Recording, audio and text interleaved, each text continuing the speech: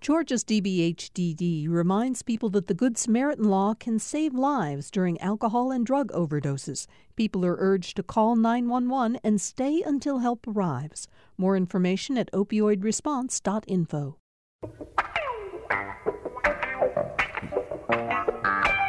Here we go, the beginning of another week on Political Rewind. And I got to say, who the heck knows what is going to develop this week? We are in the middle of just a crazy ride of intense news about politics in Georgia as we continue to move toward the January 5th Senate runoff election. We're going to talk a lot about the debate that Kelly Loeffler and Raphael Warnock had last night.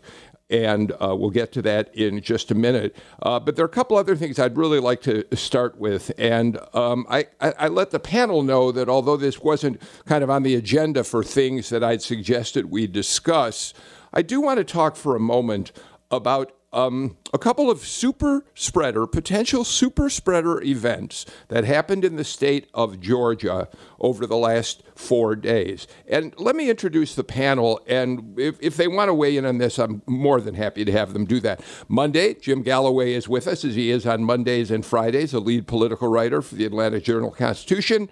He continues to write his columns for the Wednesday and Sunday paper and to oversee the Political Insider blog. Jim, it's hard to even begin to write a list of all the things that have happened since you and I were on this show last Friday. It's been an extraordinarily busy time politically. In all of Georgia's political history, I don't know of one single weekend where everything that happened in Georgia became national news. National news. And we're going to get to a lot of that in just a couple minutes. Professor Amy Steigerwalt is back with us. Dr. Steigerwalt, of course, political science professor at Georgia State University. Also, in her portfolio of expertise is the federal judiciary, which we always love having her on the show to talk about. But, of course, whatever is happening politically, Amy, we're glad to have you with us. How are you? I'm well. Thanks for having me. I was going to say there were a bunch of decisions that actually got handed down right after midnight, so it's been exciting on the legal front as well. Okay. Thank you for mentioning that. We'll talk about that a little bit in a little while. Eric Tanenblatt is back with us. Eric, I often describe you as one of the most influential Republican behind-the-scenes leaders in the state of Georgia, which is certainly true of you. You've worked with the Bush family for years, helping the George H.W. Campaigns for president, George W. campaign. You were with Jeb Bush early in 2016. You were a close advisor to Mitt Romney during his presidential run. You are also, and I said we don't say this enough because it's a very impressive title, you are the global chair of public policy and regulation for Dentons, the world's largest law firm. I don't even know if we have the right to talk to you. You're so impressive. on paper. It'll become apparent soon that I'm not as impressive in real life. No. You know how much we always love having you on, Eric. Thanks for being here. And we're joined again. It's been a while, but we're really happy. We're really happy to have back with us Nabilah Islam, former Georgia legislator. Nabilah, you now call yourself a progressive strategist. You're working with a number of organizations on developing progressive agendas for the state of Georgia moving forward, right? Yes, I'm involved in a number of initiatives to help get out the vote in the past election and in this runoff as well. And I'm actually a former candidate. I have not served yet. But I am a strategist. I'm sorry. I called you a legislator. Yeah, of course you are. Of course you are. We can put it into the universe. Apologize.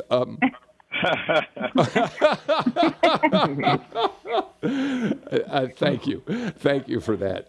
Jim Galloway, all right, let me start with what I said I'd like to spend a couple minutes on. Two super spreader, potentially, events in Georgia just in the last 4 days. Rudy Giuliani comes to Atlanta to weave his conspiracy theories about how Trump actually won the election in Georgia, but was robbed of it by nefarious forces. If you look at video of his appearance in front of the Georgia Senate Judiciary Committee, there are many people not wearing masks and hugging him. He's not wearing a mask for much of his appearance here. And we learned subsequently that this man who came to a crowded Senate committee room has developed COVID. Of course, we don't want to see anybody get COVID-19, but we're sorry to hear that he has. But Jim, I'm also worried about all of those people who were in that committee room. Jen Jordan was on the show Friday. She talked about feeling too close to Rudolph Giuliani, and she's concerned about what might have happened to her. Elena Parent was in that committee room, and she's worried about it. So all of those people who now are going to sit and wait for the next 10, 12 days to see whether they have developed COVID. It's really a terrible situation, Jim. Right, and it was entirely avoidable. We know we can do these things on Zoom now. It's not necessary to have the in-person theater, but maybe Giuliani's kind of theater requires that. We had plenty of AJC people in that room as well, and I'm sure y'all's Stephen Fowler was there also. I mean, this was exposing a whole lot of people to a terrible situation, and then of course you had the Donald Trump rally in Valdosta on Saturday night. Yeah, there were thousands of people there. I mean, to give Trump his due, he is capable of attracting extraordinary numbers of people to see him, and the video of that shows just how big that event was. It was outdoors at the Valdosta airport. Nevertheless, the crowd was in close contact with one another. There were no masks anywhere to be seen, with very few exceptions, and even the people behind him. During the last weeks of the campaign, when Trump held these rallies, they at least had an attempt to make the optics look good by putting the people behind him in masks. Not this time around. And Amy Steigerwalt, what I want to know is, how many people traveled to Valdosta to be part of this rally, who are up now again, who live near where any of us live? And they're going to the supermarkets, having been at that event. And they're not wearing their masks there either. I want to know just what kind of super spreader this event could become. And the reason I get irritated about it is, Amy, I close every show by saying, among other things, please wear a mask. It's a difficult thing. And of course, you all know that my dad worked at the CDC for 42 years in the infectious disease division. So obviously I have kind of a interesting relationship with all of this, in particular with, science and medical research. But it's disconcerting. And I think it's also difficult because, of course, a rally being in Valdosta is very close. Those of you with Georgia geography, to the Florida border. So I imagine that there are also lots of people that, like, if I was in Florida and I was a Trump supporter, I totally would have driven up, especially because it may not be all that far. And it does then create the possibility that there are these events happening, especially at a time when it was also reported on the exact same day that we had the highest number of coronavirus cases in the state. And so the concern is that there is, in fact, a global pandemic.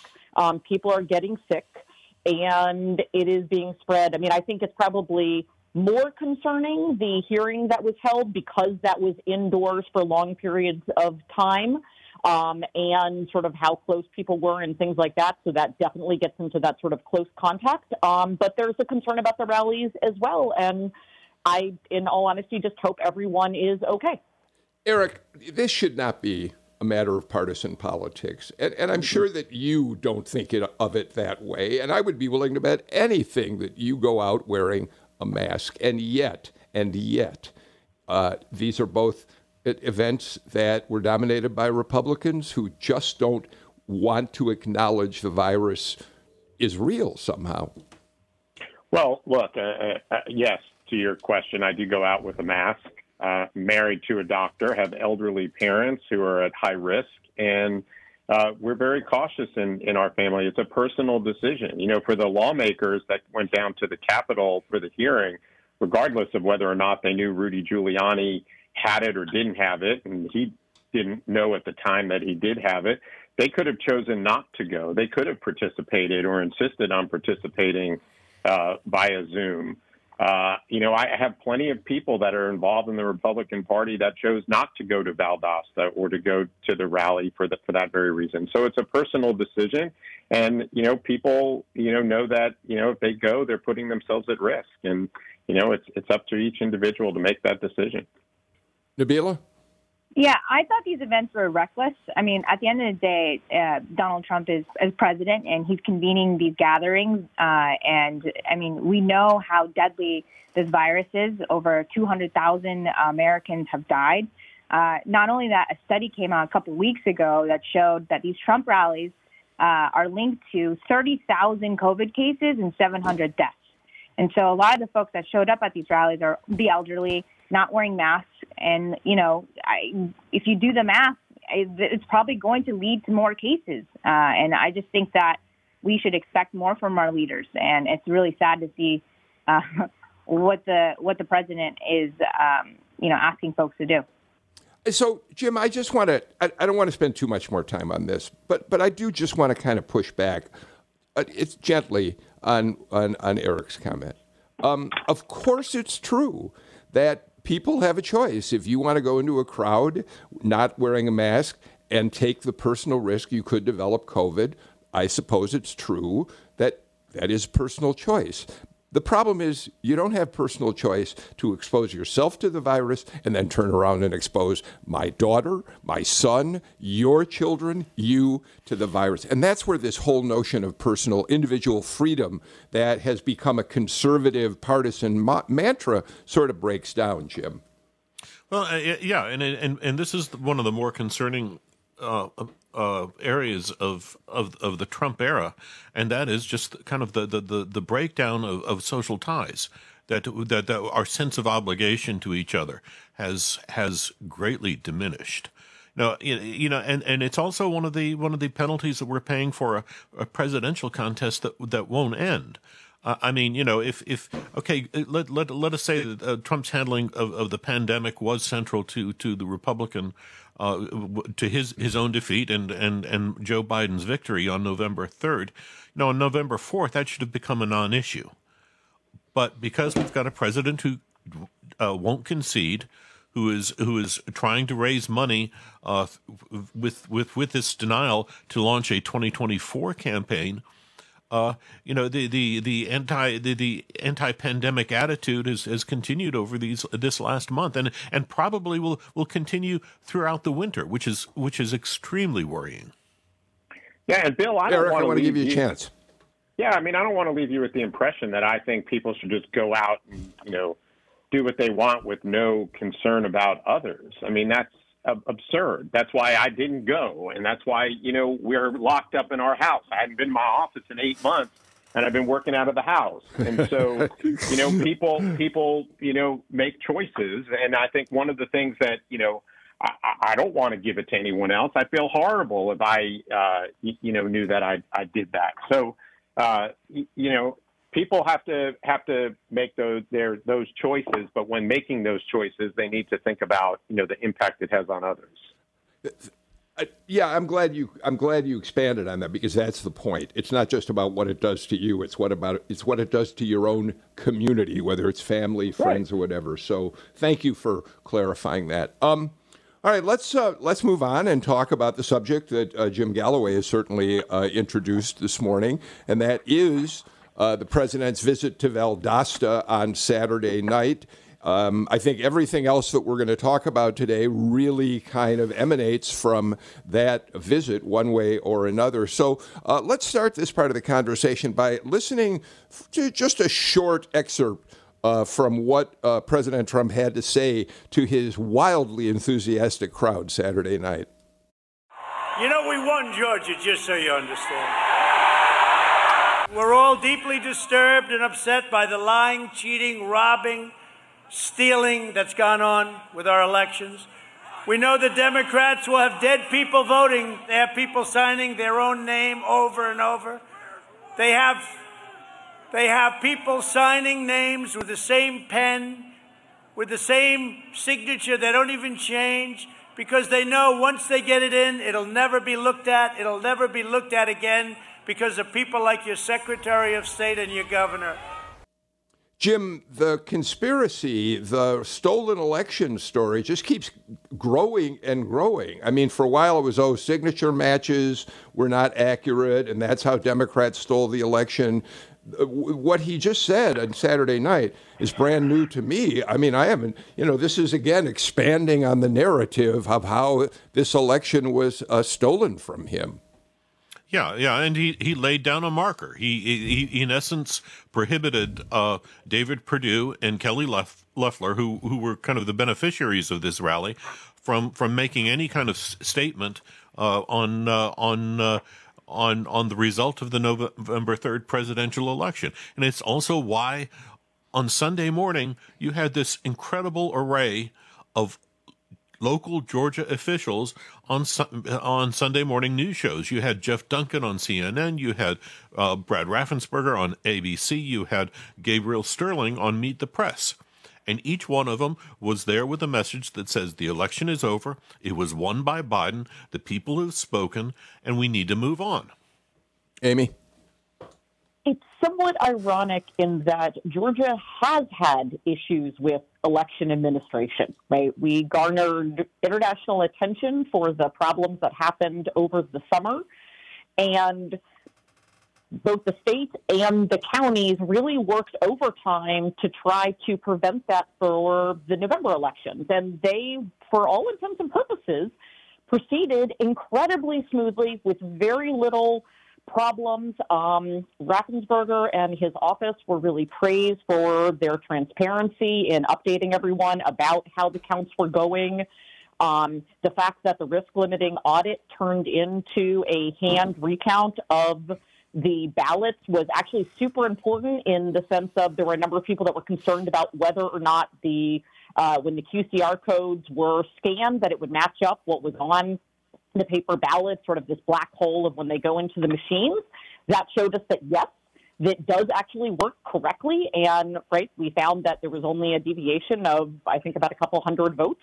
And so the irony of a lot of these attacks was that it was actually an incredibly well-administered election. And so it does make it disconcerting that there are so many people suggesting that there were these kind of massive, widespread problems, and we might not want to be able to trust it, when this is one of the few times that I think, objectively speaking, you can come out of this saying it actually went pretty well, and we know where the issues were. The things that happened were really very small. They were caught. They were dealt with transparently. And so it is problematic, I think, sort of more broadly, that there is now a lot invested in sort of a political message that it can't be trusted, when the reality of the actual administration was that we should come away from this actually feeling really relieved and quite proud of how all of the multitudes of election workers did. Nabilah? I echo Amy's sentiments. I thought this was a well-run election. Look, we've already had an audit. We've had a recount. We had another recount. The results have been certified. For Donald Trump to say that he won the election in Georgia is completely just crazy and asinine. And then to make these allegations that the election was stolen from him is irresponsible, coming from the President of the United States. And then he made some wild claim. He was throwing his own Republican Party leaders underneath the bus, Brian Kemp and Raffensperger, and then made some weird comment about Doug Collins primarying him in 2022. Look, this guy is in denial that is obvious, and because he can't, win through the legal system, he's just trying to stir up controversy. And I also think that, it's interesting because I was thinking about it. Is this a president that's, when he does realize that he's lost, is he going to go away, or is he trying to, remain as a force in, party politics in the Republican Party? So I think he will be. And again, I think that these rallies are unnecessary and putting lives at risk, and he just needs to accept the results. Eric, this is an extremely interesting and troubling, I think, example of what happens if you repeat a story over and over and over again. I got a Facebook note from a listener to our show this weekend that made me think about this with more specificity. And I don't want to read it all, but what she basically said was, I'm not a supporter of President Trump's. I voted for Joe Biden. I thought we had a fair election. I thought it was run honestly, but maybe there were some significant problems. I wonder if we do have to look at what happened here. And Eric, that's concerning because it means that the president has over and over and over again created a scenario that leads otherwise thinking people to wonder if maybe there is something here.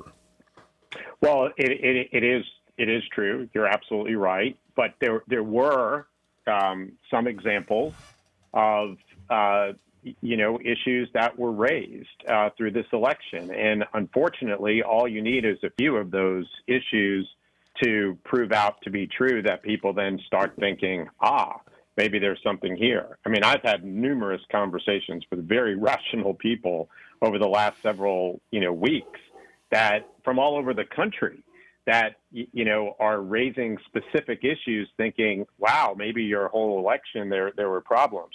Look, you're never going to have, and I think the lieutenant governor said this well, you're never going to have an election that's perfect. You're always going to have issues. Now, I don't think the issues were as significant enough to overturn the outcome of the election. And I would imagine in this next session of the legislature, you're going to see some reforms to our electoral process. You saw that in Florida after the 2000 election.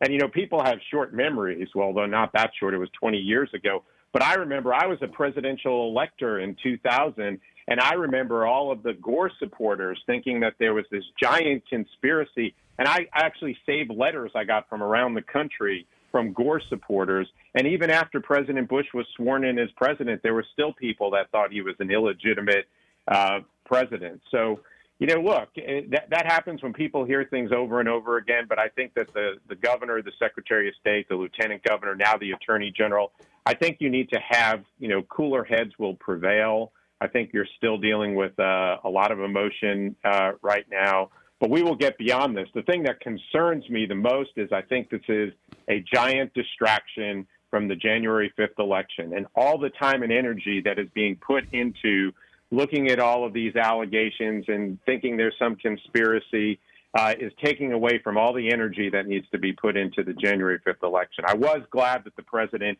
encouraged everyone to vote. I wish, though, that we would not have started to relitigate November 3rd and we focus solely on January 5th. It's worth, Bill. It's worth noting that this argument is also reviving some far older issues.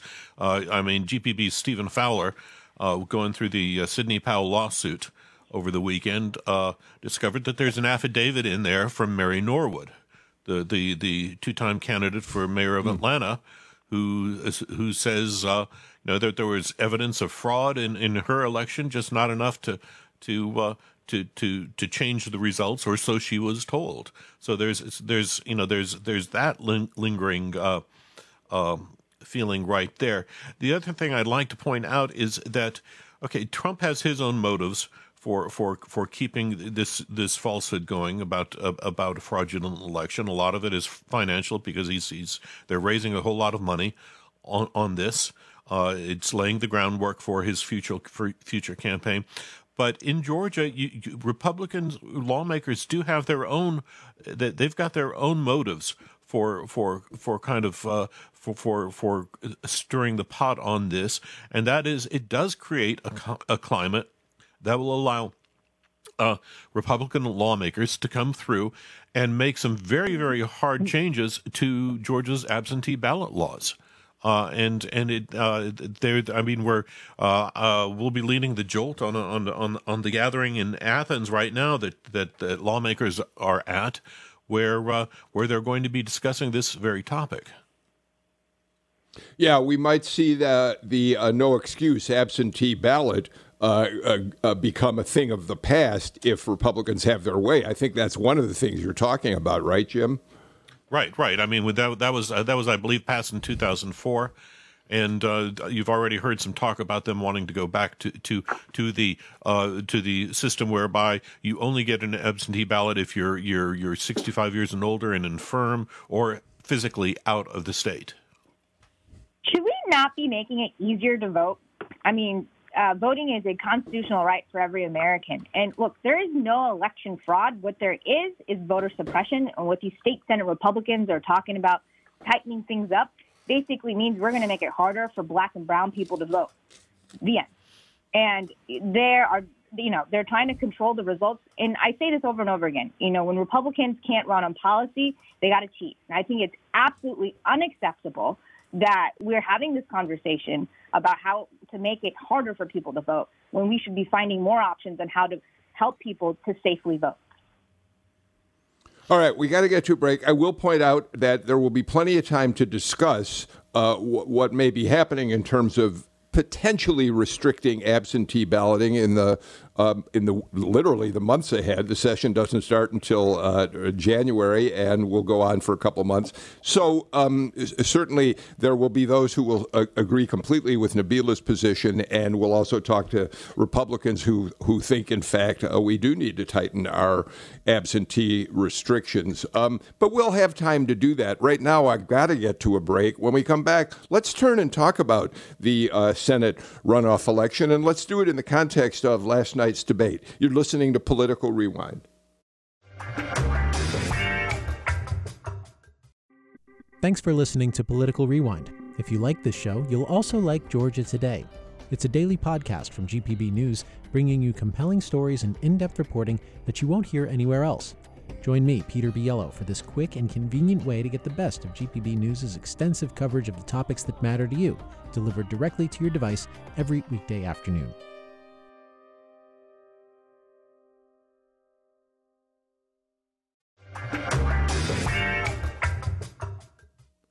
Dr. Amy Steigerwalt, Eric Tanenblatt, Nabilah Islam, and Jim Galloway with us on the show today. Jim, to set us up in terms of getting to the Senate debate, let's kind of continue the theme we established in the first section of the show.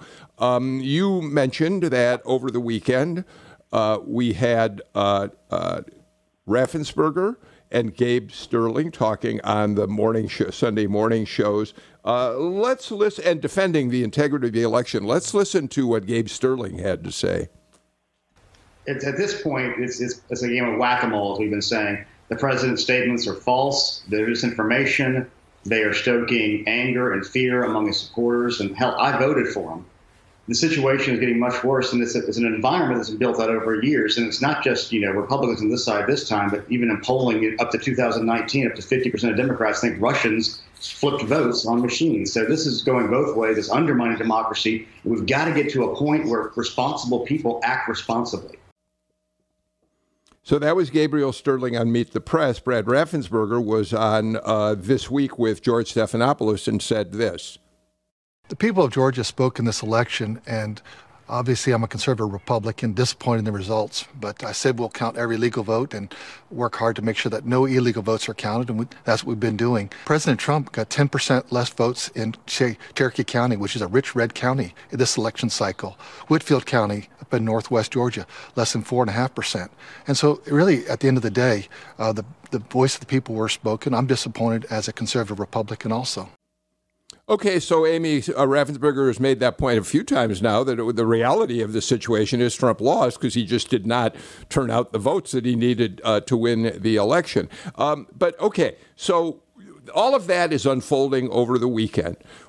On the way to Valdosta, and this also leads us to the Senate debate, we know that on Saturday morning before coming down here, the president called Governor Kemp and urged him to do something he has no power to do, overturn the results of the Georgia election, call a special session of the legislature, and demand that the legislature appoint Trump electors to the Electoral College vote on December 14th.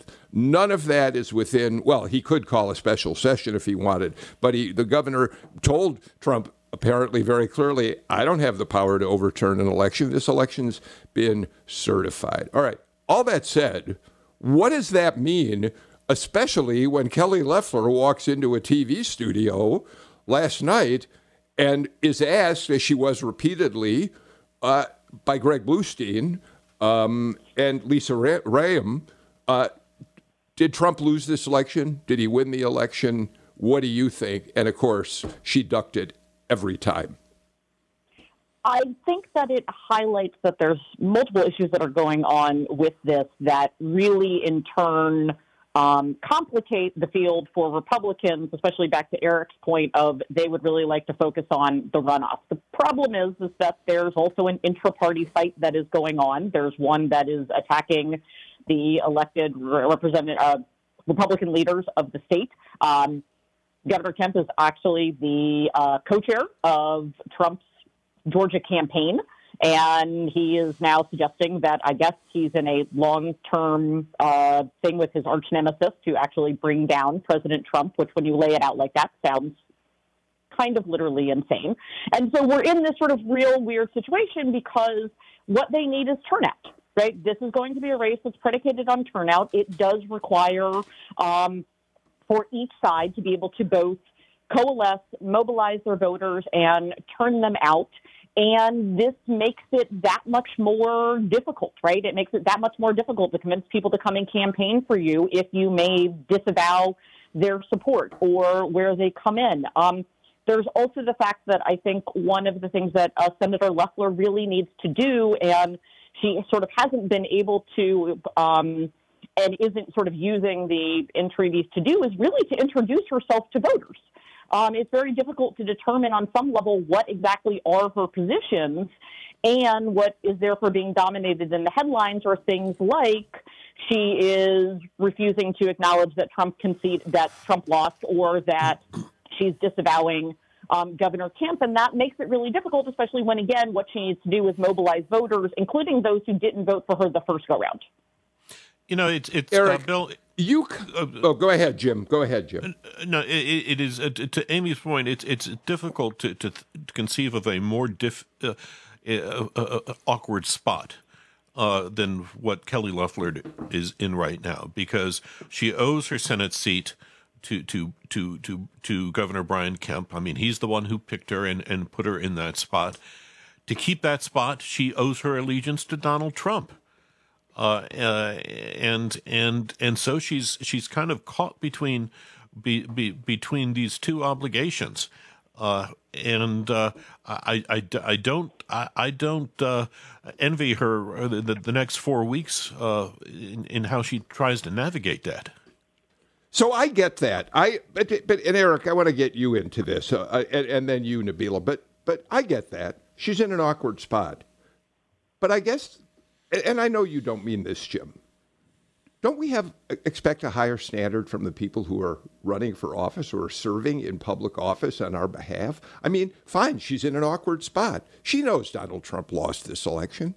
She knows that the election probably was. She talked last night about the 250 investigations that the Secretary of State has launched. He does have incidents that he is asking for more money to look into. He's asked the GBI to get involved. But Raffensperger himself has said they're not enough. There's not a large enough volume to overturn the election. So, Eric, what I started to ask you is, you come out of a long tradition of Georgia Republicans, going back to Paul Coverdale, to Johnny Isakson. I mean, you were a supporter of Mitt Romney's. These are very different. This is a very different breed of Republican than we're seeing engage in this war to try to overturn the results of the national election and the Georgia election right here. So doesn't Kelly Loeffler owe us the truth about what really happened here, which is that Joe Biden won? Well, Bill, I mean, look, in fairness to Kelly Loeffler, she has people that are supporting her that, and I don't know where she is personally, but she has people that are supporting her that truly believe that there were issues with this election, and she highlighted the 250. And she has people like me who believe that the election, yes, there were issues, but the election did determine that Joe Biden won Georgia, okay? So she does have to walk that fine line, and she's running for office, and she has supporters that are in both camps.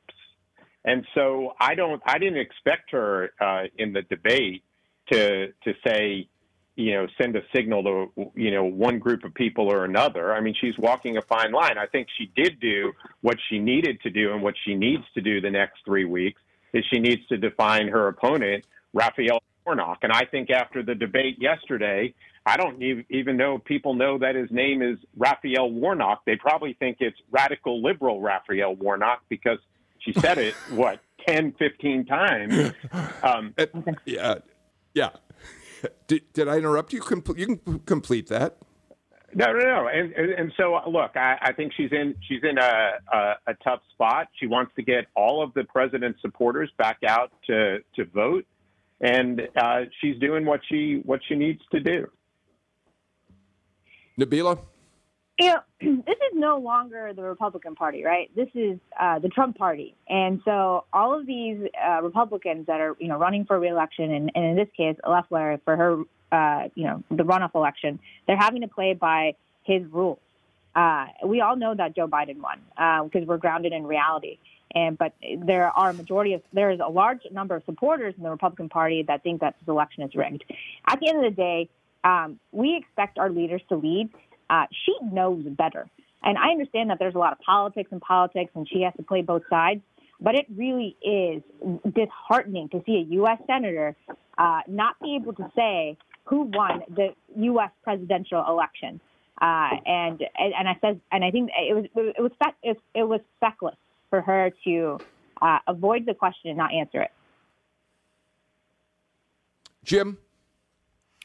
We need to emphasize here one thing, and that is that late Sunday, Governor Brian Kemp put out a statement that was fairly fulsome that says legally he cannot overturn this election. We in your Sunday morning news roundup, you left out Jeff Duncan, who was on CNN, who said Joe Biden is going to be sworn in as the 46th president, and the Constitution is still in place. This is still America. That's an extraordinary comment right there. I mean, just the fact that you have to say that. And then, of course, this morning, you've had Chris Carr weigh in saying he agrees with Kemp. There is no legal footing by which the electors, Joe Biden's electors, can be denied their status in the college. And just a few minutes ago, while we've been talking, you've had Brad Raffensperger in a press conference say that the state of Georgia will recertify the presidential contest for a third time, and Joe Biden still is the winner. Yeah. Amy Steigerwalt, we didn't talk about Jeff Duncan being on CNN this weekend. We did, though, last week play a couple sound bites of him. He's become a darling of CNN over the last couple of weeks. And I'm fascinated by the ground that he is staking out, which is to say this election was legitimate. We've got to get past it. We've got to start talking about GOP 2.0. Looking to carve out some kind of middle ground here. And two things to me are fascinating about that. One, he doesn't seem to have paid much of a price in terms, I haven't seen the president tweet attacks on him. Maybe I've missed them. I haven't seen him get a lot of criticism from his fellow Republicans who support the Trump theory that this was a rigged election. But second, he also seems to clearly believe, and I'd love your take, and I want Eric too, that there is a place for more moderate Republicans moving toward 2022.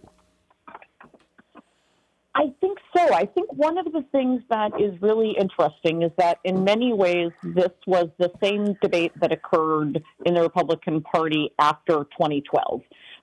There was a sort of moratorium that was done on the election. There was a suggestion of what is it where the issues were. One of the kind of main takeaways from the report that was done was a need for an emphasis on kind of expanding the tent of the party and who was sort of bringing in the types of candidates that were being recruited. And the reality, though, was that we didn't quite see that, particularly with sort of Donald Trump's nomination and many of the sort of candidates that we've seen. And so it's sort of interesting in that sense that there really is, that it's on some level a replay of the same types of comments and arguments that we heard. And so it'll be interesting whether or not, again, it is listened to. I mean, that was done by that moratorium that I was referring to, right? That was done actually by the RNC, right? This wasn't coming out of like some group of sort of small set of people. It was a big one, but we haven't seen that. What we did see this year, which was, somebody who studies gender and politics and identity in politics, almost every single seat that was won by a Republican candidate that was a flip from D to R was won by either a woman, a person of color, or a woman of color. And so I think that does show that is the place where the party has the most ability to make gains, and the question is whether or not they'll be willing to do it. It does appear that's where the lieutenant governor wants to lead people, but I'm not sure how many will listen. Before a break, Eric, I want to get your thoughts on this. Yeah, so I think the lieutenant governor has come across looking like a statesman. He's been a voice of reason. I mean, he's made it perfectly clear he supported President Trump in the election, but that President Trump didn't win the election.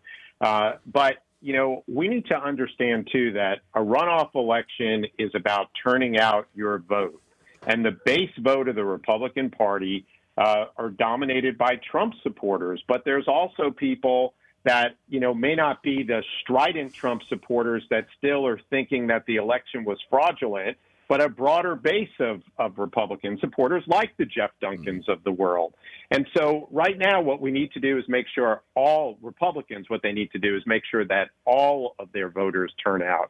Those that are the ardent Trump supporters that still question the outcome of the election, and then those that have already concluded that, President-elect Biden's going to be the next president. Eric Tanenblatt gets the last word in this segment. We're going to take our final break of the show and come back with more on Political Rewind.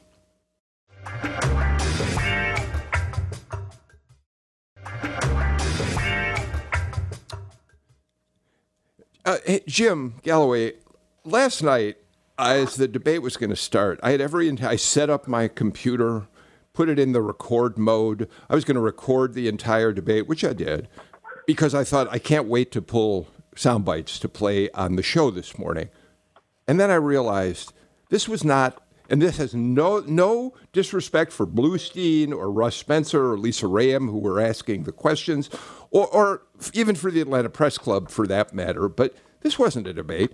This was a branding exercise. And it's increasingly clear that more and more debates going on in races like this around the country are being reduced to that. And, Tanenblatt's right. What people may come away with is not Raphael Warnock's name. Kelly Loeffler said radical liberal over and over and over again. It didn't matter what the question was. That was her answer. Russ Spencer kept saying corrupt Kelly Loeffler and her Raphael Warnock kept saying corrupt Kelly Loeffler and her stock trades. I just don't know what we got out of last night. Not a whole lot, because each of these candidates, who we must admit here, are both new to the profession. Loeffler has never had a one-on-one debate with a Democrat. Warnock has never had a one-on-one debate with a Republican. But they're both are very disciplined candidates, and it was I'll refer you back to our Friday edition of Rewind when we had Rick Dent on, and this was basically Kelly Loeffler's message was fear. Raphael Warnock's message was outrage. Fear on Kelly Loeffler's part, fear of radical socialism. On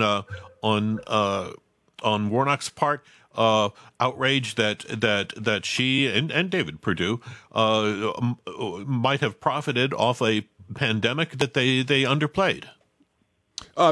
Amy, somebody sent me a note last night saying If radical liberal had been part of a drinking game, she would have been drunk 15 minutes into the debate. Jim is right. It was a branding exercise. Certainly that message was gotten across. If you were trying to then cut a campaign ad from it, she was certainly able to. I think the question is, number one, and this is, sort of will be perhaps upsetting to all the political strategists, but the reality is people don't watch debates. They're generally not persuaded by the debates. You have a little bit of interest. Usually people tune in already sort of with preformed ideas. You might have a small number that were turning in trying to be persuaded. And I guess the question is whether or not any of those voters who were really trying to make up their mind were necessarily persuaded by any of that and if it got across. I think that perhaps what the two of them both sort of didn't do quite as well, and that I think maybe Loeffler did worse, was defining who they are, right? Other than just sort of trying to brand their opponent. The real question is what will she be voting for, right? What policies are she going to bring in? What type of senator is she going to be? What has she done while she has been there? And I think there was an opportunity for her to do that she did not take up. But whether or not people will respond to those terms, I don't know. Look, I think the big thing that she got across, and granted, there was also a national audience, too, on CNN and Fox for watching that debate, is that this election is going to determine the control of the Senate and whether, the Democrats are going to have control of both chambers of the Congress and the White House. And that is something that's scary. And I think people, especially suburban voters that may have voted for Joe Biden in the presidential election, may want to go out and vote for the Republicans in the Senate race because they want a backstop and they want divided government. And I think pointing out over and over and over again, and whether people got drunk off radical liberal Raphael Warnock or not from the drinking game, is that he is going to be aligned with, I hate to say this, Nabilah, but the progressives like Schumer and Pelosi and Bernie Sanders, and that's just not aligned with Georgia voters. And so I think if there was one thing she had to get across was that Raphael Warnock is not aligned with where Georgia voters are, and she is. And on the stock thing, I think that has played itself out. She has been exonerated, and I think that's just more politics.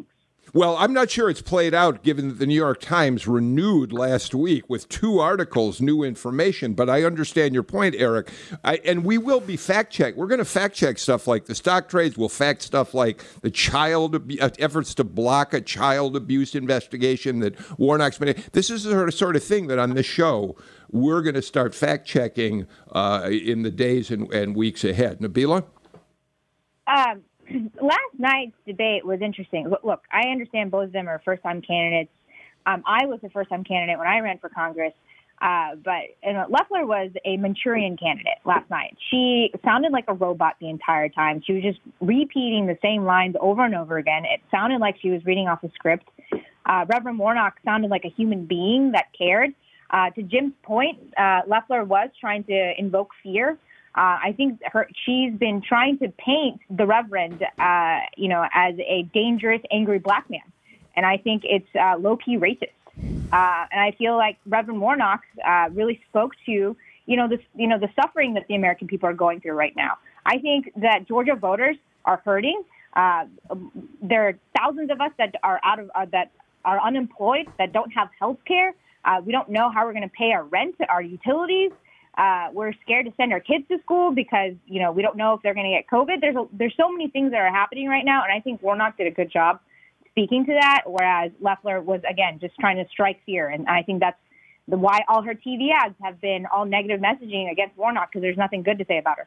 So, Jim, I get Nabilah Islam's criticism of Loeffler's performance, but I also think it's interesting that Raphael Warnock, I don't know what you noticed, but here's a guy who's been in the pulpit for many years, and if you go to his church, he's an incredibly powerful speaker. And I thought it took him a while to understand the ground in which he was operating last night. I thought early on he was a little unsure of himself, but by the second half of the debate, I think he did really start to feel it and had what for him would be considered a better performance. But that's all optics, Jim. Yeah. I mehe had the one line that struck me that he delivered well was that he alleged that Kelly Loeffler had bought the seat. And it had done well with her, but it wasn't her seat. But it's interesting. You're right to point this out. I mean, the pulpit at Ebenezer Baptist Church is a very, very different venue. This is a very cool. The debate was a very cool medium. Yeah. Eric, you wanted to respond real quickly because we're running short on time. Well, I just wanted to reiterate the point. I mean, this is a reverend who is before his parishioners he talks for a living. And so you got to remember that. He did not answer the political question about the Supreme Court and whether he wants to expand it, which gets to the heart of whether he's aligned with Georgians. Absolutely, as Loeffler didn't answer questions about who was the next president of the United States. They both skipped answering important questions last night, which is why I said it was a branding exercise, not a debate. We're completely out of time. Eric Tanenblatt, love having you on. Nabilah Islam, come back as soon as you can. Amy Steigerwalt, you can come on every week. And Jim Galloway, I'll see you again later in the week. We're out of time. We'll be back tomorrow morning. Take care. Stay healthy. And yes, please wear a mask. And also start thinking about when you want to vote.